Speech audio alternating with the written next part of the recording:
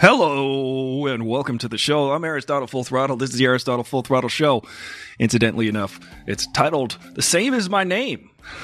I mean, who thought of that? Who's the boss around here? Joe? Is Joe the boss around here? No. I am. I am the boss. I am the boss of me. I'm not the boss of you. You are the boss of you. You are not the boss of me.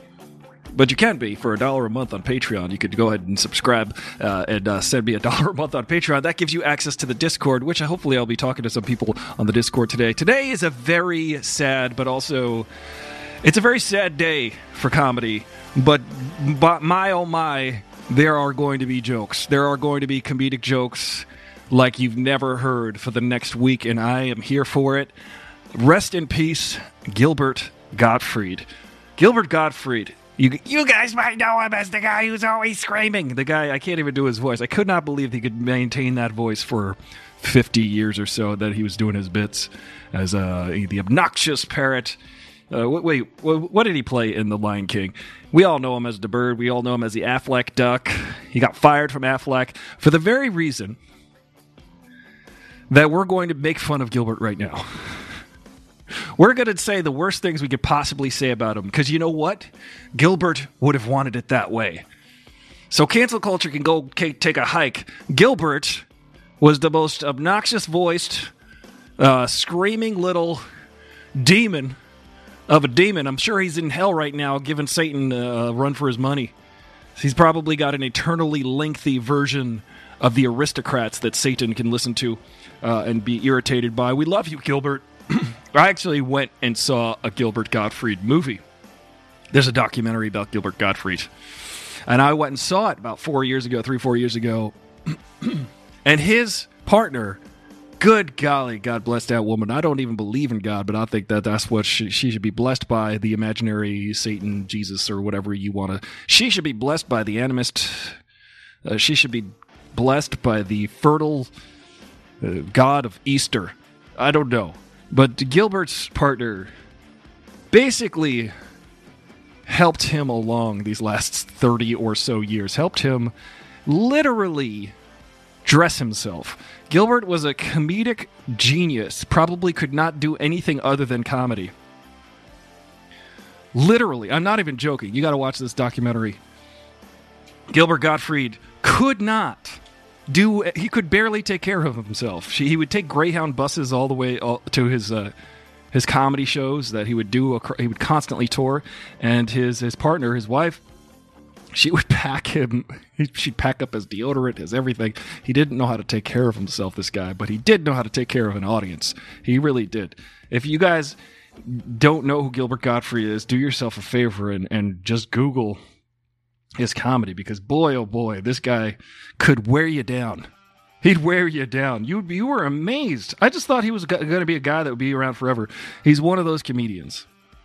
I can't believe we lost Norm Macdonald and Gilbert Gottfried within 6 months of each other. It's crazy. But check out the movie Gilbert Gottfried did. It's a documentary. I went and saw him. Not only did I see this movie, but Gilbert was there. Gilbert was there doing a Q&A after the movie with his partner. She was on stage with him because he can't go anywhere without her. Couldn't anyway. Well, you can go to hell without her. Listen, guys, Gilbert would have wanted it this way. The reason he got fired as the Affleck duck is because he made some comments right after 9/11, apparently. You can't make jokes. You couldn't make jokes. Too soon. The guy was the king of too soon. As soon as someone died, as soon as something major happened, he would tweet out a horrendously hilarious joke about it. And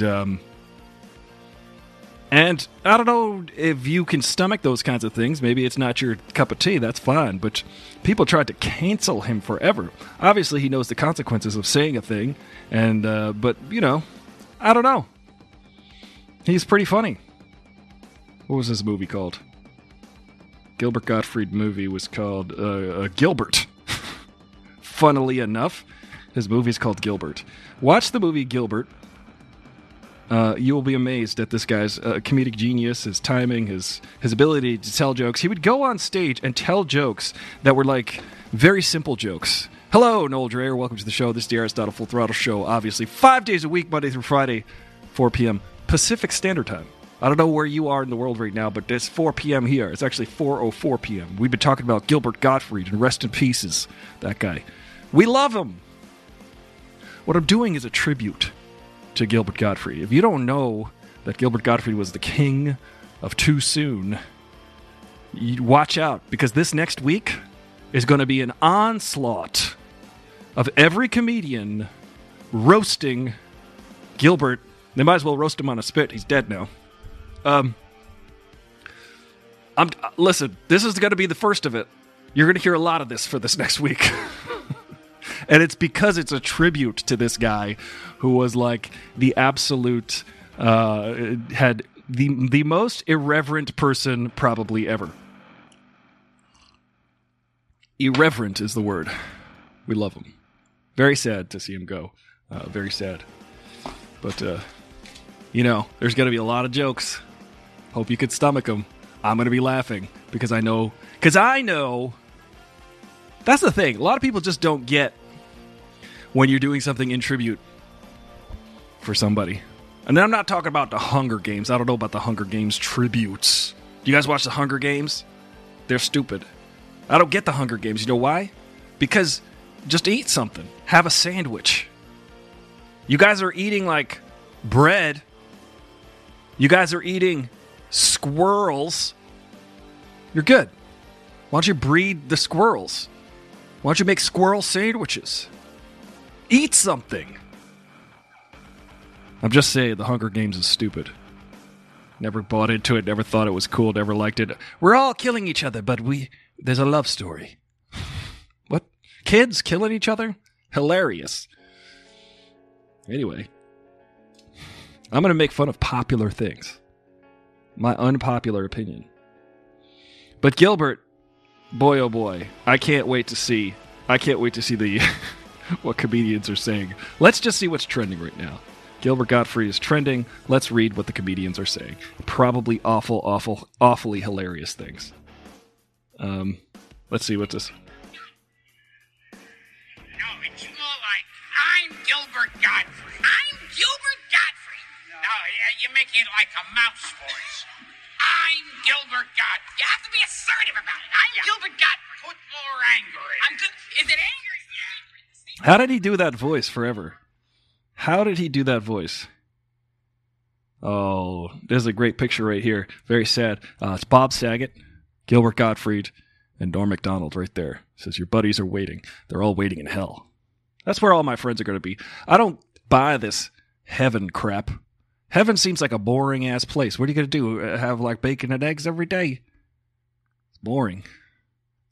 You know, like, where do you get what are there, 72 virgins there? What do you do on day 73? What I'm saying is, heaven seems boring. Hell seems way more fun. Gilbert Gottfried passed away today at the age of 67. Rest Gilbert. The funniest person I've ever known. There won't be another like him. Rest in peace. The tributes are too nice right now. I'm going to tell you that within the next 24 hours, you're going to see some some roasting. I can't wait.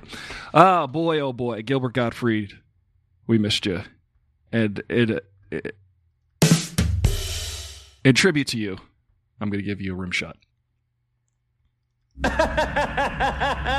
Humor! I love it! I love it too. Boy, oh boy. Gilbert. Did you guys... Where did you see Gilbert Gottfried? He was in a movie like 30 years ago called The Adventures of Ford Fairlane with another comedian who's much maligned, but who's also a great actor, Andrew Dice Clay. Now, if you guys remember the 80s, nobody remembers the 80s. They tried to cancel Andrew Dice Clay for saying things that people laughed at. I don't understand. Isn't the laughter of the multitudes of the crowd indicative of what's actually funny? I don't think that comedians are trying to do anything but make people laugh. I think that this is the problem. Comedy goes to die. Noel Dreyer too says they saw that movie The Adventures of Ford Fairlane. Yeah, Gilbert Gottfried was in it. He plays a radio DJ, and of course he speaks with like a normal voice in that. He's like, "Hello, my name is Gilbert Gottfried." You know, his normal voice was like that. On Howard Stern, they're going to have all the tributes, I'm sure, about him. What's today? Tuesday? Tomorrow is Wednesday. All day on Howard Stern tomorrow. I'll give it a plug to Howard Stern because he was a frequent guest on that show, and every time that Gilbert Gottfried was on the Howard Stern show, every single person on that show would completely lose their composure. There was nothing left. They completely, like, you would think you entered a barrel of monkeys because they were just falling off out of the rafters. It was always the best. I'm a big fan of talk radio. I've got my own show called Aristotle Full Throttle. You're listening to it now, thank you. And I'm a big fan of talk radio, and Gilbert Gottfried would be on the Howard Stern show every couple years, and do yourself a favor and listen to those clips because they would lose their minds because he would completely take over the show with his Dracula impressions and his impressions of Jerry Seinfeld. And if you haven't heard Gilbert's impression of Jerry Seinfeld, it's spot on. And he makes fun of Jerry's comedy in Jerry's voice. Let me see if I can find a clip of that. But whenever he was on this show, they would just completely just be out of breath laughing. And as an audience, as someone listening to that show, you would just be rolling on the floor because this guy just was relentless, a relentless comedian. This is an old school Jerry Seinfeld, Gilbert Gottfried impression. Oh, that's a commercial. Don't listen to the commercial. I don't like it. David Brenner. Oh, David Brenner's another dead comedian. Something weird. Something really weird. If you guys don't know who David Brenner is, that's what he sounds like.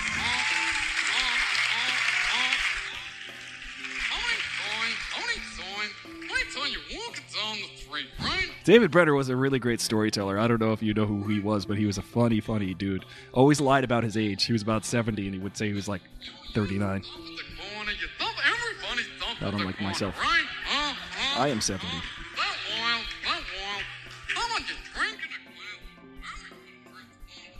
Well, that's his impression of David Brenner. Here comes his impression of Jerry Seinfeld. David Brenner in a deep philosophical conversation with Jerry Seinfeld.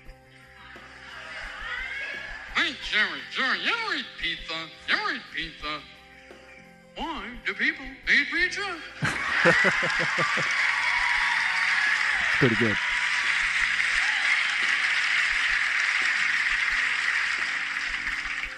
Hey, Jerry, you ever tie your shoes? You know when you're tying your shoes, why do people tie their shoes?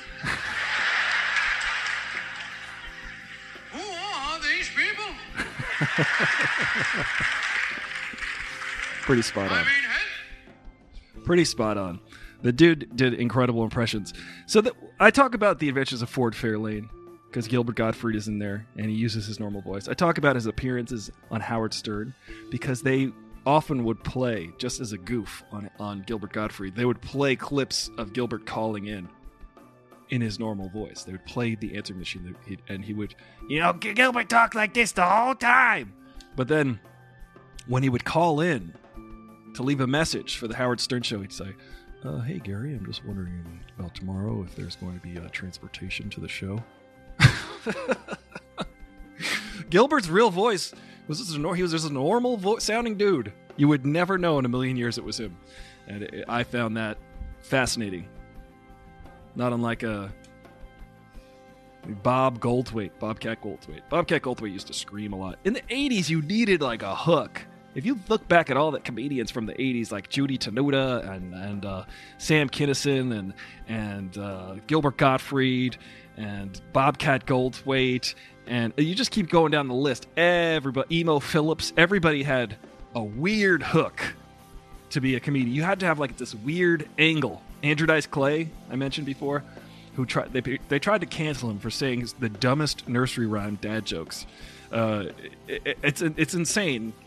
what people can get outraged over. The dude just said jokes. And the thing about these people... Hey, Purple Ice 47, welcome to the chat. I'm just talking about Gilbert Gottfried, rest in peace, and also talking about the fact that he was a character. He was playing a character that he created, Gilbert Gottfried. If you saw him doing that impression, he was doing... My camera is shaking. It looks pretty stable to me. Let me know. I don't see it shaking, but thank you. Thank you for saying that. So, you might be in an earthquake-prone place. Are you in LA? Was there an earthquake? So, Jerry Seinfeld's... That impression of Jerry Seinfeld is pretty... you think you're dizzy? That's okay. That's okay. Vertigo happens to a lot of people. Purple Ice... Purple Rain 47 says that they think they're dizzy right now. That's okay. That's okay. Just take a Dramamine and lay down. Andrew Dice Clay could do a perfect impression of Elvis. He could do a perfect impression of Jerry Lewis. And Andrew Dice Clay's character, the Dice Man, was a character, guys. He just came up with it. And people responded to it, so he continued to do it and rose to great popularity. You might remember his acting. He was in a movie called A Star is Born, starring Lady Gaga, the third incarnation of that movie. He's a great actor. He plays her dad in that. Look at how many views this got.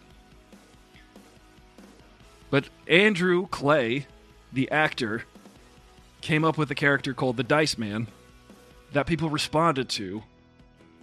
And he could do... a perfect impression of the Dice Man, because he created that character. He could do a perfect impression of Elvis. He used to be an Elvis impersonator. So you watch this guy, he's a performer. He could encapsulate Elvis. He could do Jerry Lewis. He could become Jerry Lewis. So when people get mad at Andrew Clay, the actor, he's literally just creating a performance piece that people are reacting to, and he's just a good performer. So I don't know why people get upset by that kind of thing. If you're inventing something that people like, just I mean, I think generally a comedian's heart is in the place of how do I get as many people as possible to laugh. They're not going, who do I hurt? Who do I insult? They're not saying that. They're saying, how do I get as many people as possible to laugh, to feel good in that moment? And I think that's lost on a lot of people. I don't know what your life is like, but if you don't live without comedy, I mean, if you don't live with comedy, I just cannot fathom a universe where I didn't find everything absurd. And Gilbert Gottfried was the perfect person for that. He would sit there and just make fun of everything, everybody, because what he did was make rooms full of people laugh. Purple Ice 47. Feel free to subscribe to the show. You can subscribe on Twitch. You can buy a t-shirt. Guys, buy a t-shirt, a sweatshirt. I just got a shipment. Someone bought a sweatshirt because it's comfortable. It's a nice, comfortable sweatshirt. You're going to want to wear it on your back and on your front and on your sides and on your arms and over your head. Maybe there's a hood that could go over your head. You could pull it down over your face. But, we miss you already, Gilbert. He had a long illness, they said. Here's what's also trending. Zooey Deschanel is shocked you can't recognize her without bangs. Well, I'm going to look at these pictures. She's shocked that we can't recognize. Can you recognize Zooey Deschanel in this picture? Well, it's not so much that she has the bangs, though. It's because her face is slightly different. Her face is like literally... She's either older, she's wearing different makeup. See? It's a different lighting situation. See, this is like a closed set. This is a flash. There's many reasons we can't recognize her. Also, you know, she's got some cosmetic things going on in this picture where she's not wearing bangs. The only reason why I say that is because, everybody does in Hollywood. Everybody's got some things injected in their face and some things smoothing things out. I have not done this. I just apply face cream after my showers because I had a loving and adoring partner years and years ago who said, I'm going to get you face cream and you're going to take care of your skin. I said, what? They said, trust me. And I've done that ever since. And that's why I could be 70 years old and look like I'm 39. Thank you. Noel Dreyer 2 says the camera is not shaking. So Purple Ice 47, you think you're dizzy, that's okay. Just like I said before, just take put one foot on the floor and lay on your back. This is what they tell you to do when you have the spins, when you're really drunk. It helps. Who out there is sad about Gilbert's leaving us too early?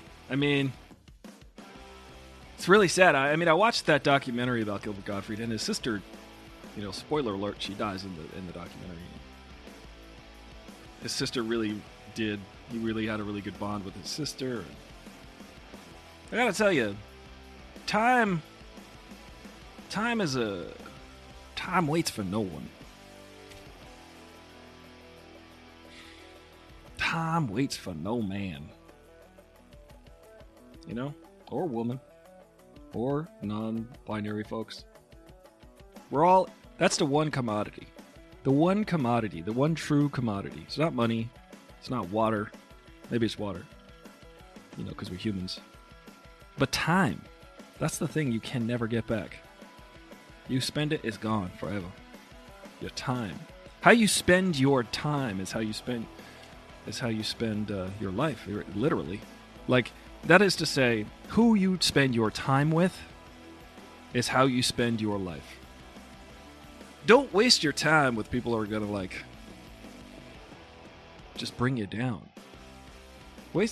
Spend your time, invest your time in those folks who will invest their time in you. I believe this. This is Aristotle Full Throttle Show. We got platitudes galore. You see what happens, Larry? You see what happens when you find a stranger in the Alps? It's true. Invest your time in those who will invest in you. That is, there are some people who will just take advantage of you. There are some people who will just devalue you to make themselves feel better. It's hard to recognize that. I think you got to go through it sometimes. It's hard to warn people of that. I'd like to warn people of that on this show. I'd like to be like, hey, well, look out. Oh, look, my camera was just shaking. It's an earthquake.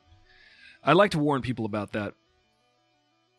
But sometimes you can't warn anybody something. They got to learn it themselves. It's frustrating because you're like, I made that mistake. Don't do it. And then they're like, huh?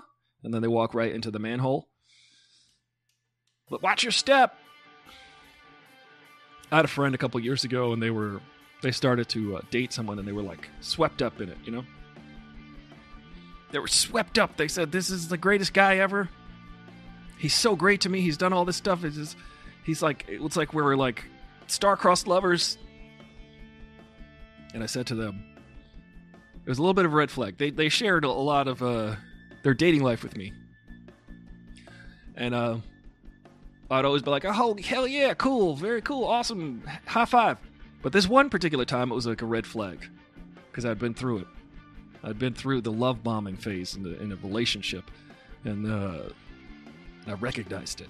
And I said, whoa, hey, I'm not being jealous or anything, and I'm not trying to... Ooh, emergency alert, silver alert, missing, endangered elderly.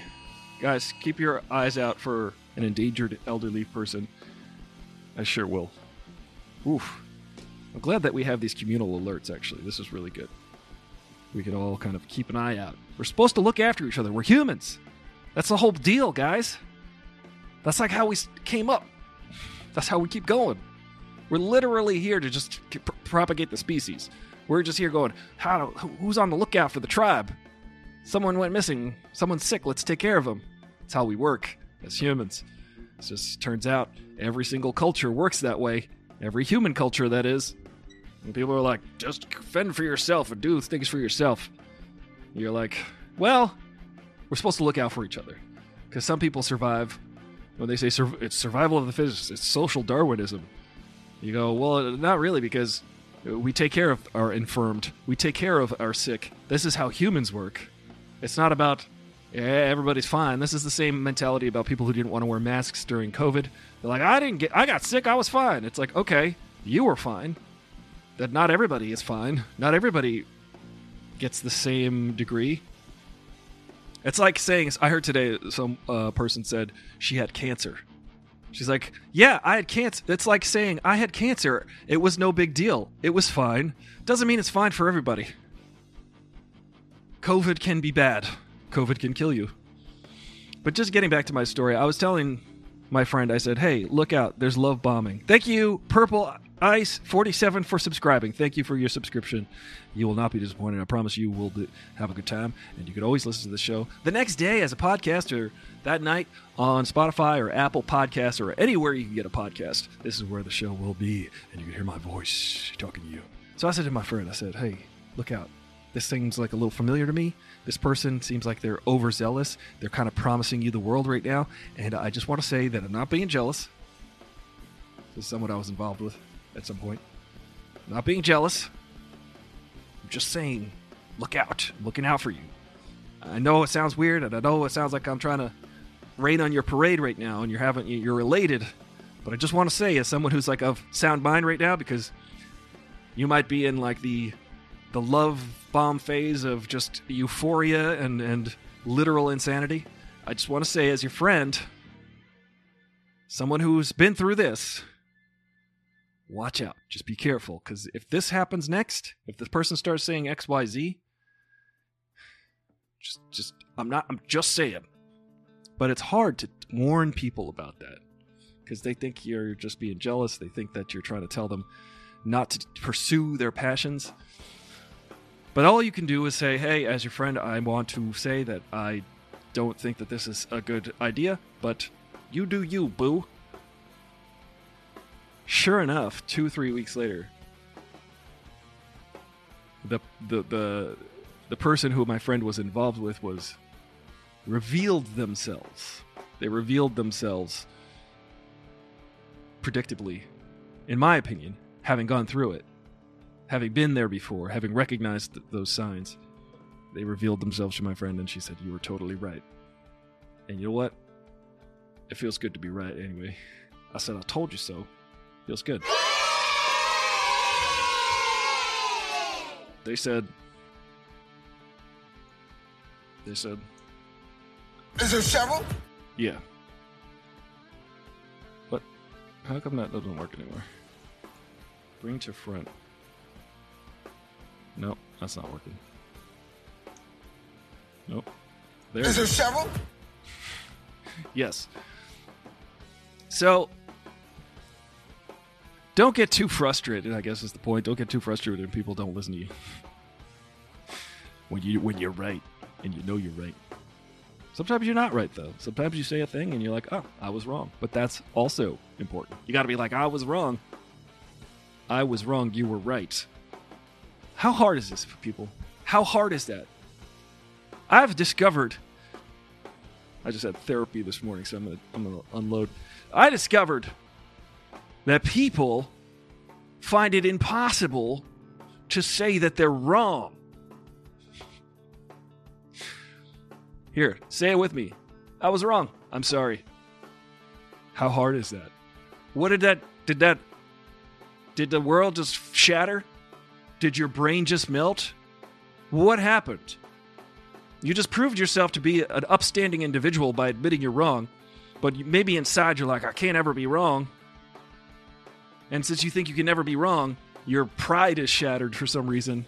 But you should be proud to admit and recognize when you're wrong. And here's another thing that white people do. Here's the thing that white dudes do, I've noticed. They all have an opinion. This is just something I've noticed personally. I'm a dude of color, and I've found that there's a culture amongst white dudes of in our society in America. Let me be very specific. in American culture, it is promoted that straight white dudes have to have an opinion on everything. They have to actually also state their opinion on everything, it turns out. They've got to be like, well, actually, you know, there's literally an opinion that every single, you can also say, for instance, I used to be around dudes who went to boys' school. They went to a privileged boys' school, a white dudes' boys' school, mostly white dudes, except for Jeffrey Wright went to that school. Jeffrey Wright, he's all white. Let me just say that they went to this school, and every single dude that I met from that school has this similar, like, well, let me say something. I'll say something. Now I have to say something because you said something. And I'm just like, you guys are a bunch of idiots. It's okay to say, I don't know. When someone's like, hey, can we change the brakes on this car? 15 dudes. Here's my favorite thing also. If you ever go camping. Oh, hey, Studio 8H. Welcome to the show. I have an employee who thinks, this is what Studio 8H is saying in the comments. I have an employee who thinks he is never wrong. In 25 years of working with him, he has never, ever done anything wrong nor apologized. Ooh, Studio 8H. I know exactly what you're talking about. Studio 8H continues. Ari, here's my opinion on white dudes having opinions on everything. Oh, I see what you did there. We love you, Studio 8H. Humor! I love it! Welcome to the show, Studio 8H.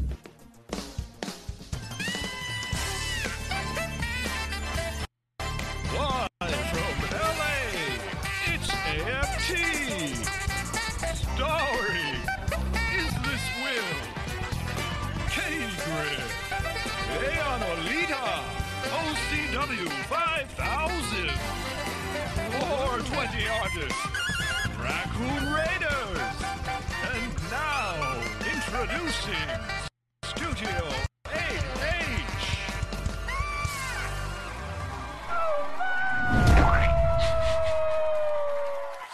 We got a full intro for Studio 8H today. Welcome to the show. We love you over here at Aristotle Full Throttle. You're always welcome. You're a star. You've got your own intro. I got to start making more intros for people who are coming along. Everybody gets an intro here. But this is what I was going to say. My favorite thing is when you go camping. And this maybe just applies for people who go camping. But when you go camping and then you got to build a fire, for some God knows what reason, every single person at that campsite is going to have an opinion, and they're going to state their opinion on how to build the fire. Watch this next time you're camping. Next time you're around anything that has to do with fire, everybody's going to stand around with a beer. Maybe but everyone has to chime in while the fire is being built by whomever. Now, ladies and gentlemen, as a human, as a fellow human, I imagine you're human as well. Welcome. We've learned to control fire for 100,000 years now. Just FYI, there are matches, there are lighters, there are matches. We can just light fires now. Little kids run around with lighters, little Zippos. They can light fires. Fire is not hard to start. What you need is fuel, oxygen, and heat. That's the three things. It's the triad, the triangle of fire. That's all you need. Yet everybody seems to think, well, you got to take the paper and you got to put the logs on top. And it's really it's a Duraflame log. And I've got one of them long barbecue lighters, and I'll just stand here until it starts to light on fire. Because it's fire. It will burn. I'm on fire today. No impressions, just straight full throttle. Batman, what do you have to say about this? Where are they? Oh, that was a bit terrible. Deal with it. Deal with it. So I'm going to wear my deal with it glasses. I just say, Studio 8H, I feel your pain about someone who's never wrong about anything. Well, the problem is, I have a big problem with that. I have a big problem with people who can't admit they're wrong. However, my therapist is like, you gotta let it go. And I'm like, you know what, you're right. Someone doesn't ever admit they're wrong, it will shatter their ego, technically. They're truly trying to protect this idea of themselves. And because they can't admit that they're wrong, because if they admit that they're wrong, that idea of themselves will be destroyed. It's called narcissism. But anyway, the whole idea is their ego will be crushed. And that's a real problem. It can be a real problem for everyone else. But I feel your pain on that. I cannot stand it when someone just can't admit that they're wrong. It's really, really... I'll give you a hint. I'll give you, not a hint, but a story. There was this person I used to be around, unfortunately. Incidentally, they would just be around. And I would have to be around them, and I'd say, they were never wrong about anything. And they were just never wrong about anything. For instance, one time I said this. Guys, you're going to love this story. I've told this story before, but I'll tell it again. Because, I like telling stories. This is the Full Throttle Hour. But I was listening to I was at this market, this local market, right? And there was music playing over the PA. And it had the sound of ska punk. There was a ska punk influence in this music that I was listening to over the PA. I was like, oh, sounds like ska punk. It's an interesting song. Now, let me remind you guys, I've been playing music for most of my life. I've been listening to music for longer than that. At that point, especially, this is about a year ago, had been having a weekly meeting with my fellow musician friends who were in my band, my friend Chris, my friend Ollie. We would have a weekly meeting and listen to music together and discuss and parse the genres and just sort of really geek out together about music. For instance, we go into the minutia of like what influenced this rock. Who this guitar player sounds a little like a combination of these guitar players, and we would just go back. We would geek back all the way up the family tree of music. We'd go back to like old school stuff, and I think I've made my point about that. I kind of know I have a good idea about music genres. I'm pretty confident with my opinion about music genres. However, I will admit if I'm wrong when I'm wrong. The problem is, music is my specialty. This is the problem. I have been a professional musician for my adult life. See, I'm getting worked up, Studio 8H, because I was having a conversation with somebody who didn't know what the hell they were talking about. I said that this music I'm listening to over the PA sounds like ska punk influenced music. And then the person that I was dealing with said, no, this isn't ska punk. I wouldn't call this ska punk. And I said, well, it is. And then they said, no, this isn't ska punk. And I said, well, listen. The accents on the upbeats, on the 2 and the 4, suggests an Afro-Caribbean influence. And the tempo is up-tempo, and there's a little bit of a Police in there, and the Police were a ska band, ska-influenced band, punk band, rock band. This is very indicative of that genre of music. And then she said, I wouldn't call this ska punk. I'd say that they sound more like Sublime. And then I almost lost my brain, because I said Sublime is a ska punk band. Now, this is when you catch someone who's wrong. And you say, hey, you're wrong. You're wrong. You are wrong. You just said that this band doesn't sound like literally the poster boy. You said they didn't sound like ska punk, and then you said they sound more like the actual poster boys for ska punk. Which then I Googled it, and I was like, oh, look what Wikipedia says. Sublime is a ska punk band from Long Beach, California.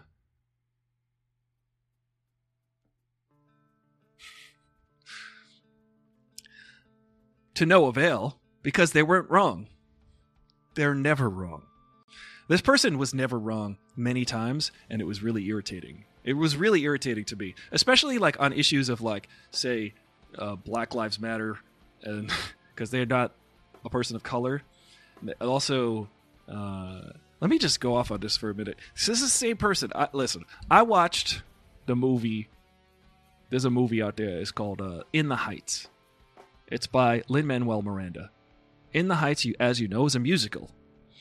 It features heavily Dominicans from Washington Heights, New York. Washington Heights is in the upper part of Manhattan. It's next to the Bronx. I grew up on Long Island. I'm familiar with the area. This person did not grow up on Long Island. They are not familiar with the area, but they do like Lin-Manuel Miranda. So I said to them, I watched the movie In the Heights. I watched the movie with my eyes and my ears. And as a Dominican person myself, someone who is of Dominican descent, as someone who is of Dominican descent who is from New York, I didn't notice a lot of Dominicans in that movie who look like me. Watch the movie. There's one lead, she looks a little like me. And when you go to Washington Heights, New York, if you see 100 people, a lot of them are going to look like me. And there are gigantic dance numbers in this movie, In the Heights. There are these huge dance numbers with like 100 people. And I'm like searching the frame because it was jumping out at me. I'm like, they're supposed to be in the Heights? It would be like saying that you're in Zimbabwe and all you see is like Icelandic people. You'd be like, this doesn't seem, maybe there's I don't know if this is the right distribution of ethnicities. So I was telling the same person who was never wrong about anything. I said, well, I'm from the area, and when I was watching the movie, I didn't really notice people who looked like me. And you know what she said to me? She said, there were plenty of Latinos in the movie. And I said, you do realize that Lin-Manuel himself and the director, Justin Lin, the two of them admitted that they effed up. They said, we messed up. We did not include the correct demographic of faces in this movie. We messed up. They came out and said that. But this person said to me, listen, there were plenty of Latinos in that movie. And I said, you're wrong. This went on for like week after week to the point where I just said, I never want to talk to you again. Literally, I was just like, I'm never going to talk to you again. But, because you get to your end. Like I said before, the people you spend your time around is how you spend your life. So I said to her, well, I watched the same movie as you did. I did not feel well represented in that movie. Personally, those are my feelings. Having watched the movie and being from that area, I did not feel represented accurately. I don't feel that this movie represented anything accurately, except for... Now, I pointed this out. I was like, except for the fact that the bodega, they've got the Utz potato chips. If you guys are from New York, you know what I'm talking about. They got the Entenmann's cookies. If you guys are from New York, you know what I'm talking about. They've got those 5-cent barrels of blue liquid. If you guys are from New York, if anybody's from New York, has ever been to New York, grew up in New York, you know what I'm talking about. They got those details so spot on. So the movie specifically gets these details dead on, spot on, but somehow forgets to include Afro-Latinos.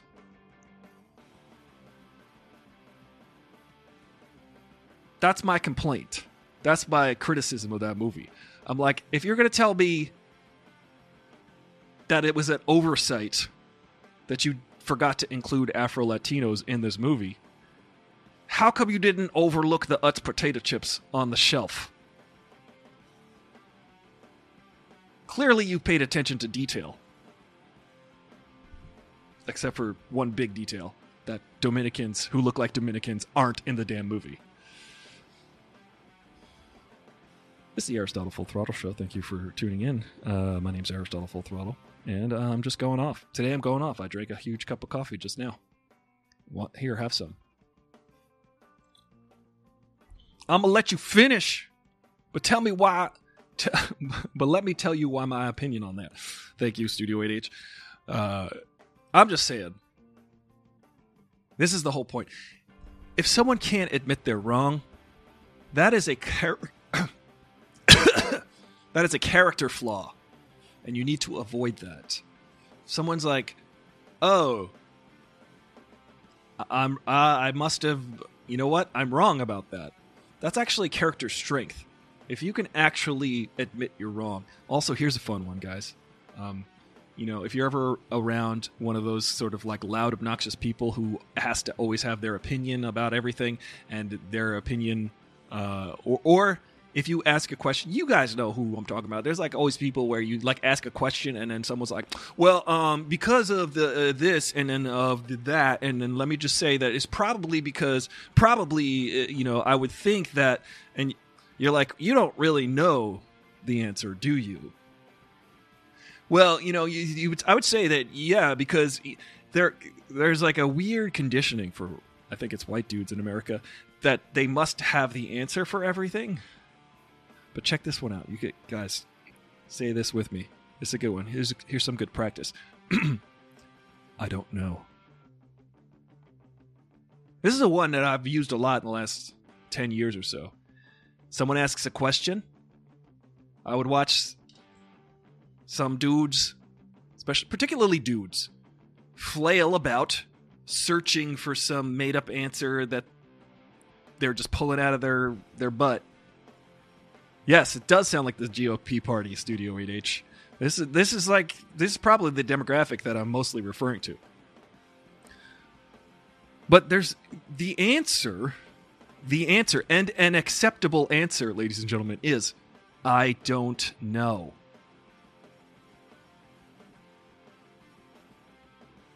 You don't have to know everything. And you can be wrong if you say something that's BS, that you just made up, that you just inferred, that you just opined about. The problem is, a lot of people don't have the words I don't know in their vocabulary.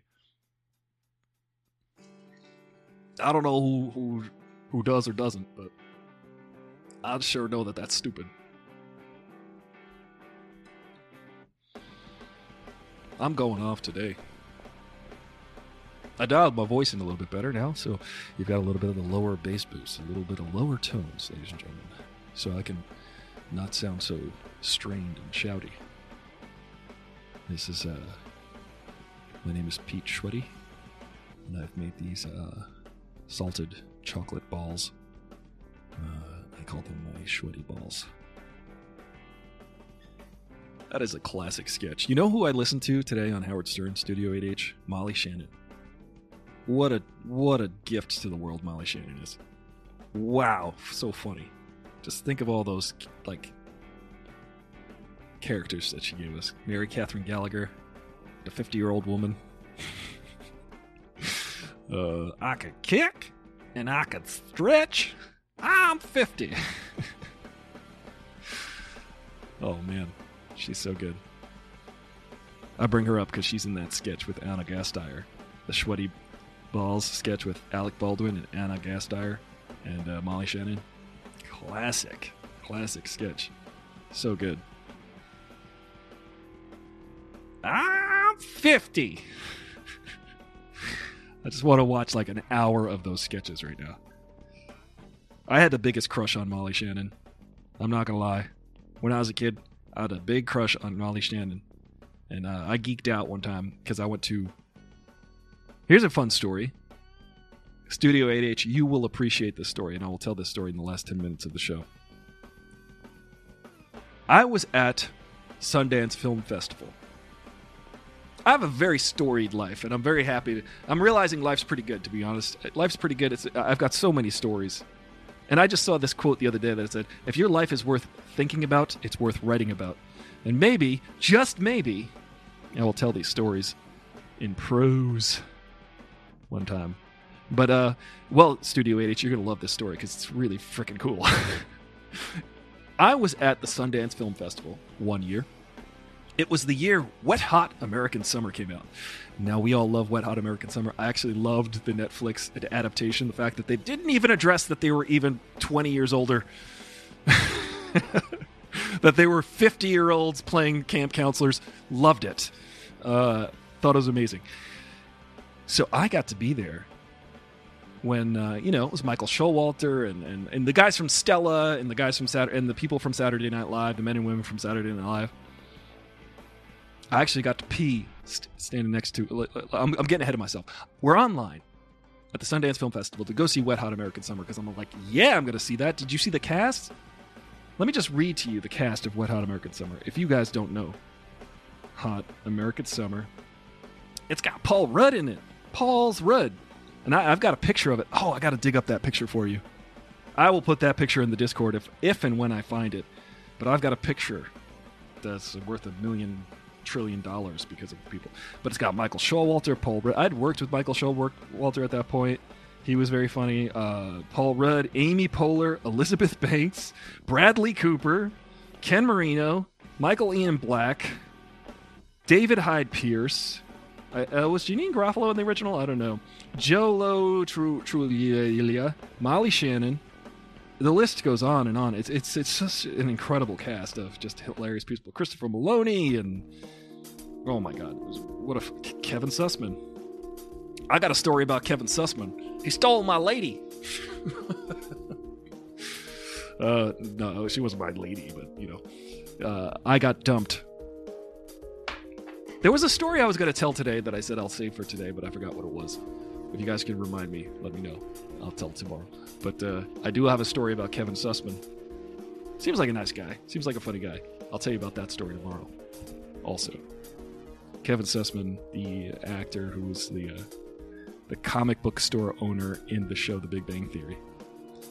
I was dating someone and she dumped me for him. It's a good story. I was like, I checked his net worth. It's $3 million. That's only $3 million more than I have.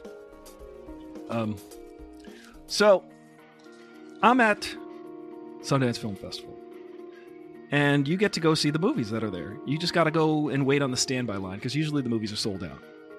So, I went with my friend Penny Citrola, who incidentally was on Jeopardy. She won 2 games. I'll tell that story another time, too. But I'm standing there with my friend Penny, and we're looking over, and we're like, there's Amy Poehler. There's Janine Garofalo. I even saw Roger Ebert. Roger Ebert was there to do a review. And we were number 6 on the standby line, which meant our chances were pretty good of getting tickets to see this movie. Because a lot of times people buy the tickets and they don't go see the movie, so you get like free tickets. Well, not free tickets. You got to still pay the $6 or whatever it was to go see the movie. So we were like hoping to go see this movie with this stellar cast because we're big fans of Saturday Night Live and The State and comedy. And we had worked with Michael Showalter 3 months before that, me and Penny. So we're standing there on the line, right? And Rachel Dratch keeps walking by us. And we're like, oh, that's Rachel Dratch. She just keeps walking by looking. Amy Poehler is like talking to her. And this is real life, ladies and gentlemen. I witnessed this. I'm looking over at all these celebrities, and Amy Poehler's running back and forth. Rachel Dratch is running by us, and then I said to my friend Penny, I was like, I bet she doesn't have a ticket. I bet you she doesn't have a ticket to see a movie that has all of her friends in it. So we go like this. We go, hey, Rachel, do you want to cut in front of us online? And she was like, are you serious? And we're like, yeah. It looks like you don't have a ticket, do you? She's like, no, I don't have a ticket. I was like, well, then just these are all your friends in this movie at the Sundance Film Festival. Of course you can cut in front of us to go see this movie. You should see this movie more than we should see this movie. So we let her cut the line or whatever, take cuts. So I don't know what part of the country you're from. So we talking to Rachel Dratch for like half an hour. We're like, Rachel, this is so cool. She's the sweetest person ever, nicest. And she's like, wow, this is so cool of you guys. This is great. Oh my gosh. You know what? I'm going to totally hook you guys up with tickets. And we were like, what? That wasn't even something we expected. That was just something she just threw out there. And we were like, okay, sure. About 5 minutes later, Amy Poehler comes running up to us, and she's like, oh, guys, thank you so much for letting Rachel do this, but we found a ticket for Rachel. Thank you, guys. That was awesome of you. And then Rachel's like, listen, I got you. Okay? Just give me here's my number for my office at Saturday Night Live. I'm not joking. This has really happened. Just call me, and I'll hook you up. And my friend Penny worked in the equipment room at college. This was in college. And she was working at the equipment room where you get all the film cameras and all the sound equipment and stuff like that. She used to work there. So you'd rent it out to the students. And I used to hang out there because I was a film student. I was a film kid. You know what I'm saying? I'm a film kid. I got to hang out at the equipment room with all the film nerds, you know? Of course I do. So I would always be at the equipment room hanging out. And then Penny said to me one day, she's like, I've been playing phone tag with Rachel Dratch. And she played me the message. Rachel's on the machine in the equipment room. Because she called the equipment room at Hofstra. And the message was like this. Hey, Penny, it's Rachel from SNL. Listen, I just want you to know that I didn't forget about our sweet deal. So I got you guys tickets for next weekend.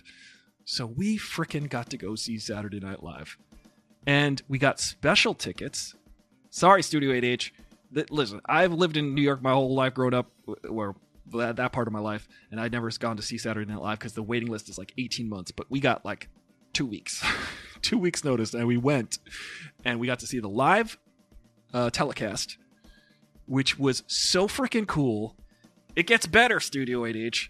We got ushered right to the freaking, like, the front row of, like, the upper deck. So we were, like, or like, the side. So we were right there looking at everything.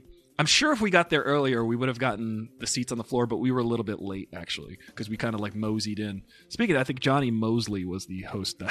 Wasn't the greatest host, but it was the greatest time to actually go see Saturday Night Live. Will Ferrell started off the show with a George W. Bush impression. So 10 seconds before air, it's so cool. 10 seconds before air, Will Ferrell's in full George Bush makeup, and he's like just joking to the crowd, just throwing things out to the crowd, just like being funny. Then there's a stage manager go, 10 seconds to air. And we're like, ooh, it's exciting. You know, and then it's like 5 seconds to air. And then he goes like 3 seconds. And he sounded panicked. And then everybody starts cheering. The applause signs come on. So, of course, it fades in, and then we get to see the show. What a show that was. It was such a fun time to be there.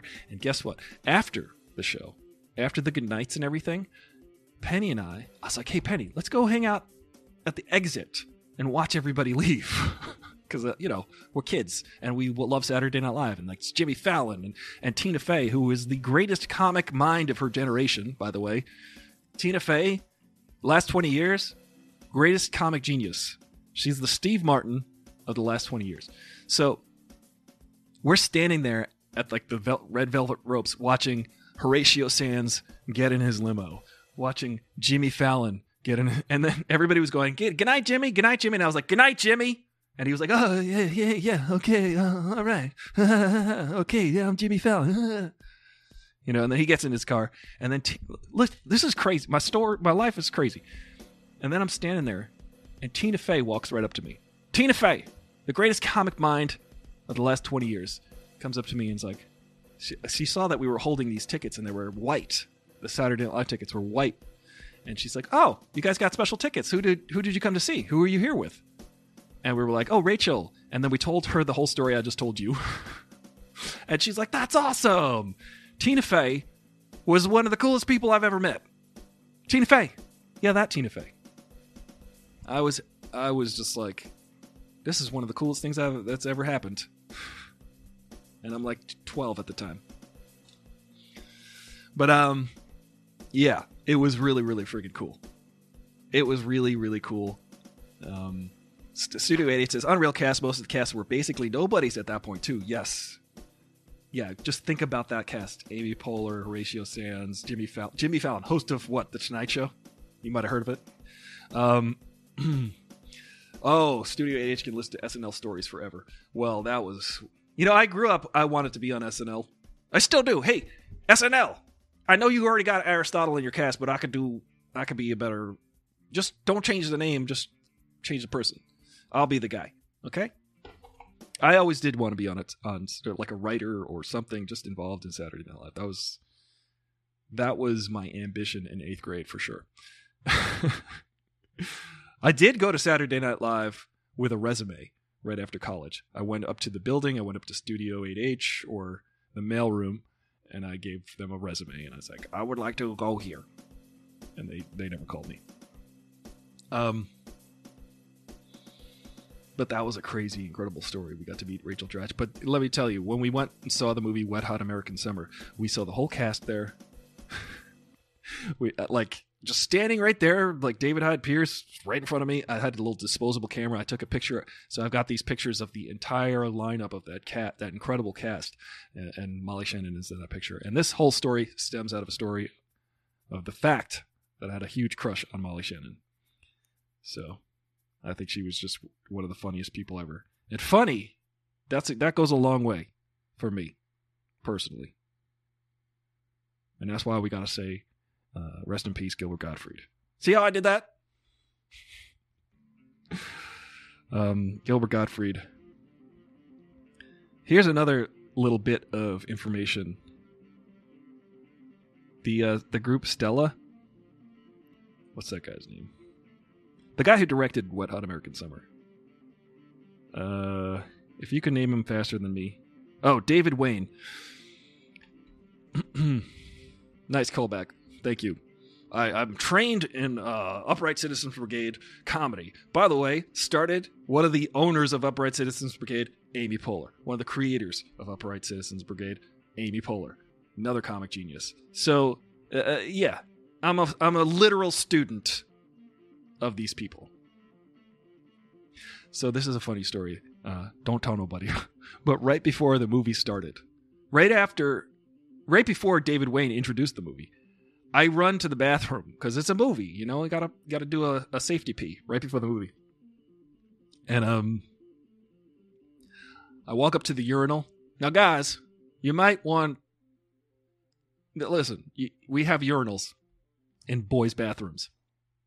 And then walks right up to the urinal next to me, David Wayne. I know I've got stories, right? There's even a little story about peeing next to David Wayne. I'm standing there peeing. I'm a kid. I'm just like, oh my God, that's David Wayne from The State and from Stella. And he's hilarious. And he directed this movie. And I'm peeing next to David. I'm actually holding my hands in the position of peeing right now so that I could relive this moment. And so I said the weird thing about that is while all of this is going on in my head, David Wayne, I don't know if he was trying to be funny. In my mind, in that moment, he was trying to be funny. But he was going like this. He was making really weird noises. And I was like, I think he's being funny. I think he's appreciating the absurdity of this moment and trying to make it even more awkward. So I would like to think that David Wayne punked me with P. Thank you guys for watching the Aristotle Full Throttle Show. Thank you for Studio H. I know there's a delay, but yes, you did remind me it was David Wayne. What a great time that was, the Sundance Film Festival. Highly recommend it.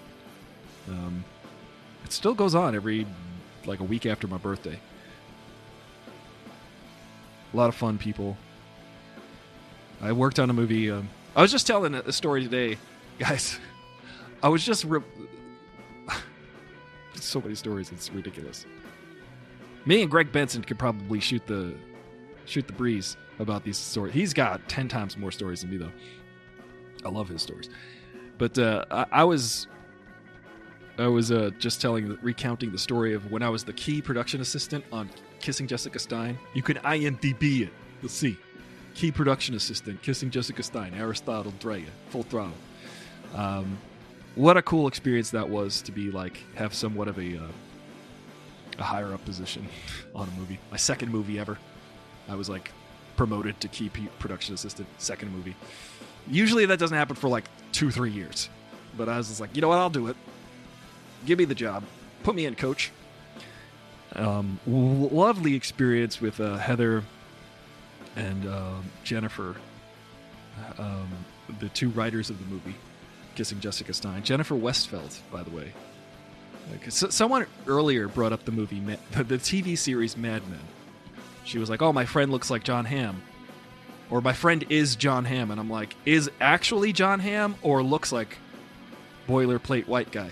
And she said, this is not a knock against John Hamm. Because, let me just tell you, the dude is, I'll get to it, but he's funny. We all know he's very funny. From 30 Rock and from Saturday Night Live, John Hamm is a freaking ham. He lives up to his name. So, dig this, Studio 8H. I'm a key production assistant. It's like the fourth to last day of shooting on Kissing Jessica Stein, and it's a long, grueling shoot. There was like an 18-hour day. There were lots of days, like 14 hours mostly, especially when you're a PA. PAs, by the way, we sleep.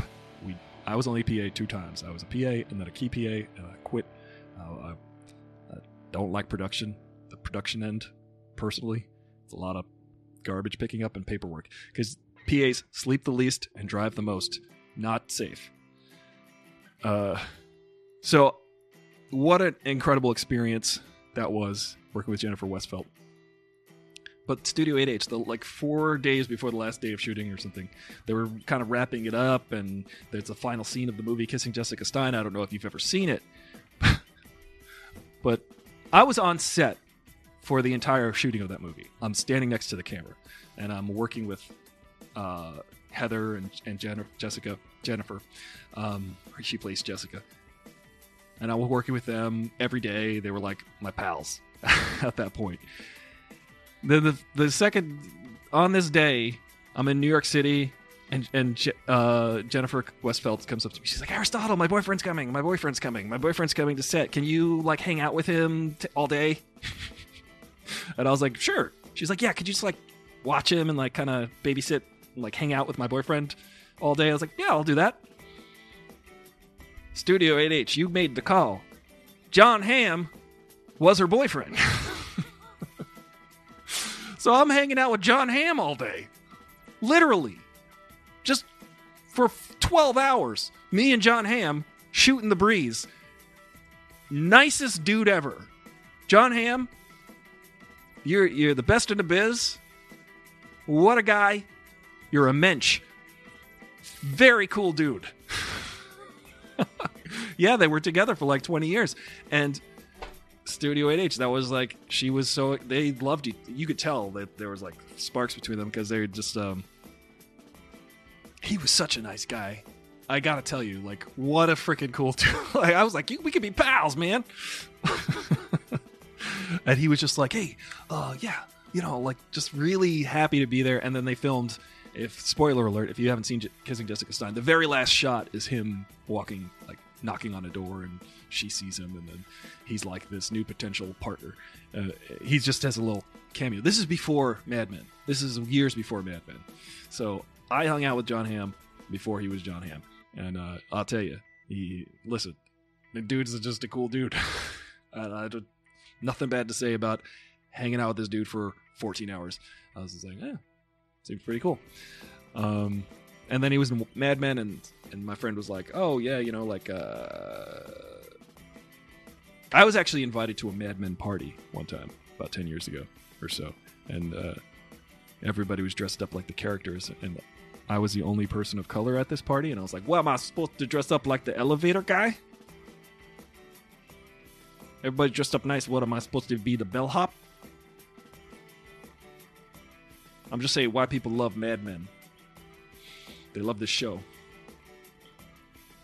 Yeah, I'll invite John Hamm and Rachel Dratch to my next party. But my voice is strained. I told all of the stories. There's so many more stories where this came from. I think about this often, and I go, you know what? There's been a lot of. It's been a nice time. I get a little depressed at these last couple years because usually I'm out there. I'm just out there, just not like mentally, physically. I'm out there, hustling and bustling, and I'm in the mix. And I like to meet people, and I like to talk to people, and I like to hang out with people.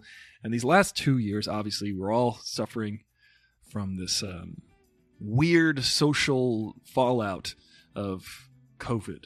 And, I'm still feeling it. I'm still trying to get back out there. Create more stories, because,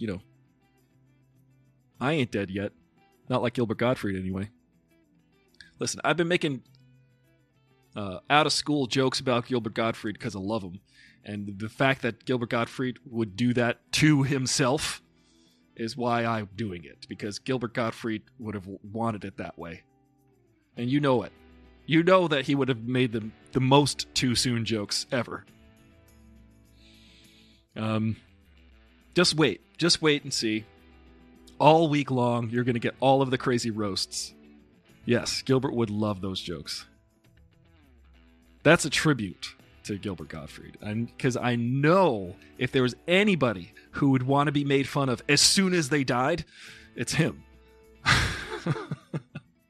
I always say this to my friends. I'm like, listen, if I die in a very funny way, I'm giving you permission right now. You have complete consent to make fun of me all you want. If I walk backwards and fall into a manhole and die and explode, if I trip and fall out a window, that's hilarious. If I slip on a banana peel, and die, please make fun of me. Please. I would love that. This is my request for all of you out there. I don't care. I don't want to. Norm Macdonald used to say, no, I want everyone to be sad at my funeral. I don't want everybody to have a party. I want them to be crying. But we lost Norm. We lost Bob Saget. We just lost Gilbert Gottfried. What is the new landscape of comedy? I don't even know. Gilbert Gottfried was the most irreverent comedian, and he would have absolutely loved. He would have absolutely loved to make fun of himself for dying. So we shall do that in tribute. Gilbert Gottfried, I hope that you're entertaining everyone in hell with your latest version of The Aristocrats, which probably lasts infinite years. Mullally, Aziz, etc. is new school. Mulaney. I gotta say that John Mulaney is a great comedian. He's a bit much for me, in the sense that I love him. I love his bits, but I can only watch one bit at a time because they're so compressed. His writing is so tight. It's so tightly wound, and his entire hour is just yes, and then no, I don't, and he's just constantly moving. So I literally have to take John Mulaney in 3-minute chunks. But every time I do, it's just pure gold. He's a pure solid gold writer, and I really, really enjoy his comedy. Aziz is also he's kind of a funny vibe because he can come down here. He gets real chill. He gets down here, brings us all down here. And then he goes up here and he starts screaming. which is a really fun dynamic. I like it. All right, that's all I got for today. But I appreciate you guys hanging out. Listen to Gilbert Gottfried. He's hilarious. Don't get limited to anyone else's imagination. Also, I'm the worst person to say this, but because I cannot stand when people are never wrong about anything. I can't stand it. Shows weakness. I remember I was trying to mansplain something to someone, where I was like, when people can't admit they're wrong, it's because they have a fragile ego. When people are grandiose, it's because they often have a fragile ego, and they don't want that shattered. And they just didn't agree with me, which is fine. But it was frustrating because I'm like, well, you'll learn it, I guess, at some point, that people just genuinely don't want you to shake their foundation of who they think they are.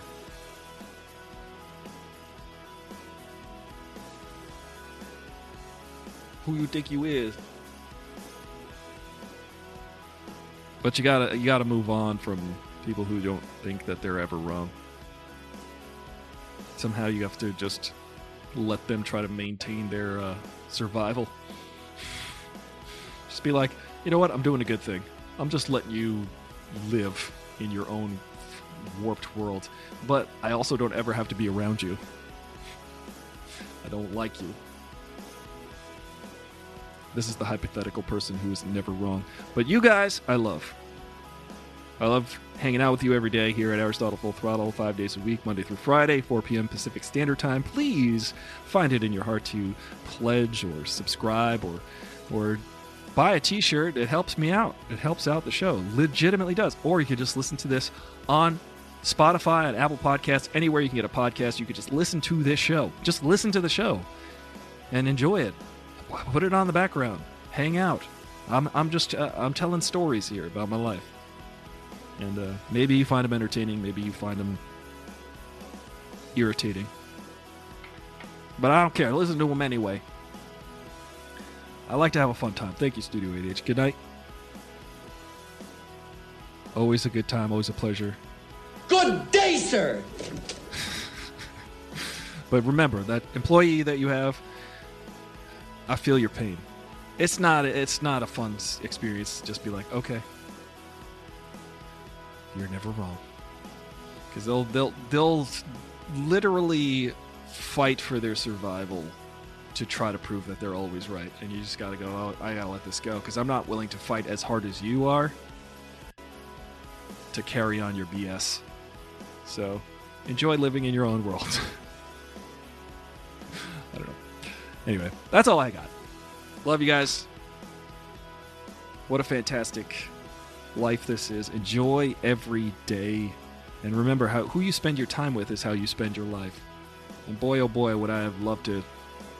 I did get to spend some time with Gilbert Gottfried. I did go to see the movie Gilbert 4 years ago. It was a documentary, and Gilbert Gottfried was there to answer questions. It was a Q&A. I saw that Mid-Wilshire. I forgot the theater's name, but the director was there. Gilbert was there. His partner was there. And it was a wonderful time, and he was very funny, even just being himself, and very funny guy.